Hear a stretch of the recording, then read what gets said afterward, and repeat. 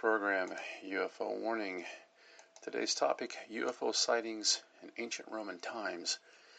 And I found this article on HistoryDisclosure.com from February 20th, 2016, titled UFO Sightings in Ancient Roman Times. And it begins by saying UFO sightings are not a recent phenomena. UFO sightings have been recorded by many ancient civilizations, including the ancient Romans. We've talked about some of these sightings on the podcast, going back to the Middle Ages, even back into China, and you can look at those if you like. Now, the first part of the article says, Chariots in the Sky. Jewish historian Josephus wrote around 65 AD about a sighting over Judea. Now, just to put this in context for you, Josephus was a Hebrew, or what we today would call an Israeli. This would have been AD 65, just before the Romans came in and destroyed Jerusalem. As you might know, they came in and leveled the temple there, that huge temple complex. And as I recall, the story is that the gold that was recovered from that temple, and the gold recovered from Jerusalem basically, was used to build the Roman Colosseum. Now, Josephus was not only a historian, he was a survivor, that's for sure. Born in 37 AD, dies in 100 AD. So he was actually born just after the crucifixion of Christ, and he actually writes about the birth of Christianity there. According to Wikipedia, Titus Flavius Josephus, born Yosef ben Metayahu, was a first-century Romano-Jewish historian who was born in Jerusalem, then part of Roman Judea, to a father of a priestly descent and a mother who claimed royal ancestry. He initially fought against the Romans during the First Jewish-Roman War, as head of Jewish forces in Galilee, until surrendering in 67 AD to Roman forces led by Vespasian. After the 6-week siege of Jotapato, Josephus claimed the Jewish messianic prophecies that initiated the First Roman-Jewish War made reference to Vespasian becoming Emperor of Rome.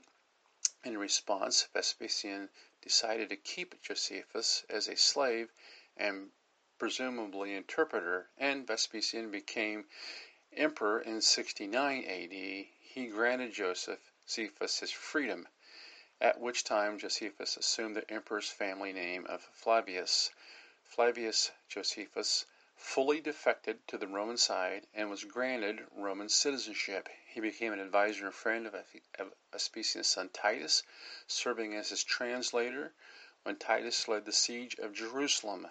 Since the siege proved ineffective at stopping the Jewish revolt, the city's destruction and the looting and destruction of Herod's temple soon followed. So we see that Josephus was a real person. This is not a made-up story or an historical construct. This is a real person that saw this. We know about him. We know where he's born. We know where he died. We know about his life.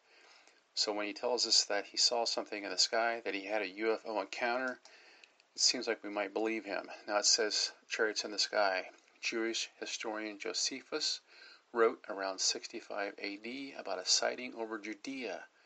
On the 21st of the month Artemisium, there appeared a miraculous phenomenon passing belief.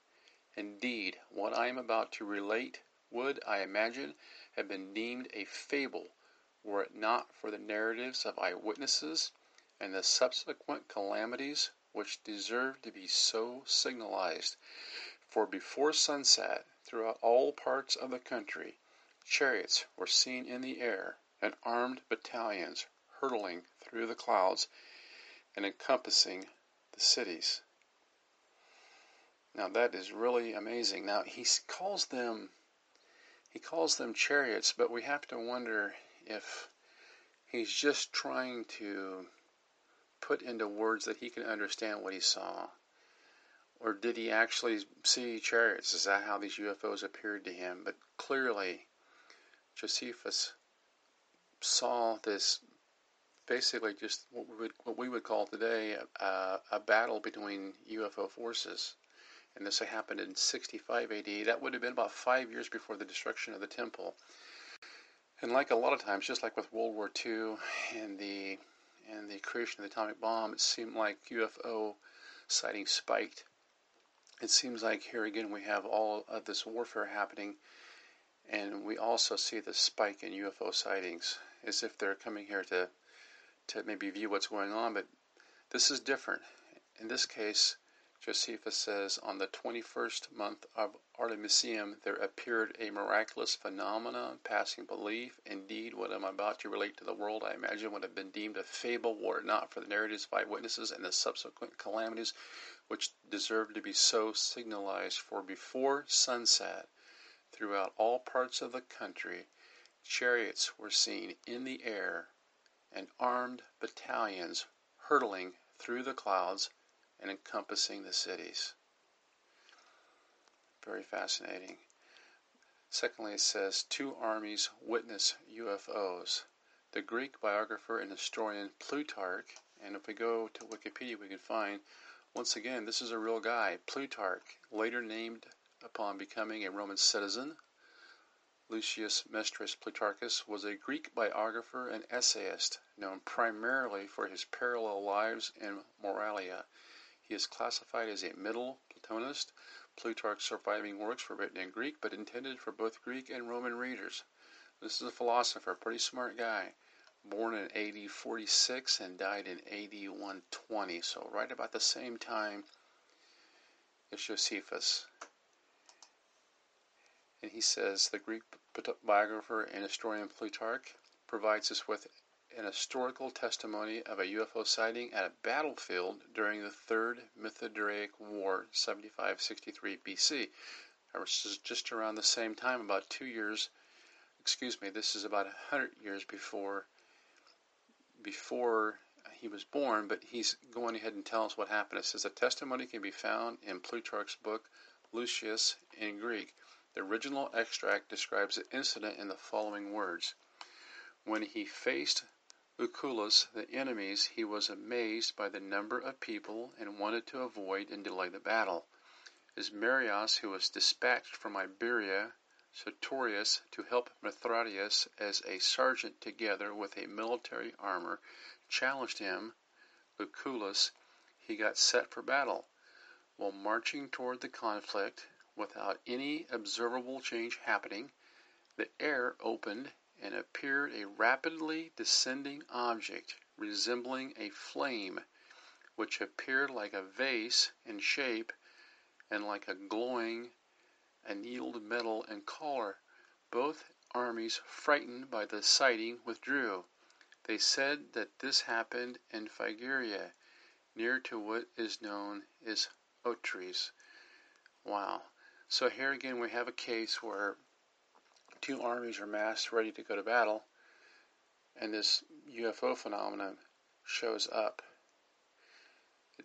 Like it says, the air opened and appeared a rapidly descending object resembling a flame. Almost like a meteor comes down, but it doesn't. It's not a meteor, which appeared like a vase in shape and like a glowing annealed metal in color. So it comes down like a flame, but then they describe that this thing has a shape like a vase and a glowing metal color. Both armies, frightened by the sighting, withdrew.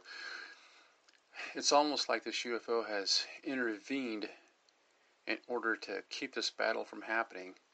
You wonder sometimes if these things aren't watching us and trying to guide history as it unfolds, possibly trying to prevent some kind of war here. It's strange how this thing shows up just before a battle happens, in the same way that the sighting occurred with Josephus not long before the sacking of Jerusalem. It makes you wonder if they're trying to prevent something. Very odd. Now here we have another one. It says multicolored flying object in 150 AD. A report from an area right outside of Rome, near Via Campana, described on a sunny day a beast like a piece of pottery about 100 feet in size, multicolored on top and shooting out fiery rays, landed in a dust cloud accompanied by a maiden clad in white. That's in 150 AD. sightings during the Second Punic War, 218 to 201 BC. Now we're going back a couple hundred years here. The following descriptions come from ancient Roman historian Livy. Now we can find that Livy is also a real person. Titus Livius, it says, rendered as Livy in English, was a Roman historian. He wrote a monumental history of Rome and the Roman people, Ab Urb Conditia Libra, covering the period of the earliest legions of Rome before the traditional foundation in 753 through the reign of Augustus Livy's own lifetime. Titus Livius, 64 or 59 BC, was born and died in AD 12 or 17. So this was an ancient Roman historian who lived about 50 or 60 years before Christ, and then apparently died about 12 to 17 years after the birth of Christ. And it says here, the following descriptions come from ancient Roman historian Livy. A report from Rome in 218 BC refers to a spectacle of ships gleamed into the sky at Arpi. Around shields were seen in the sky. A parma was a small round shield made partly or wholly of iron, bronze, or other materials. In 212 BC, at Riyadh, a huge stone was seen flying about.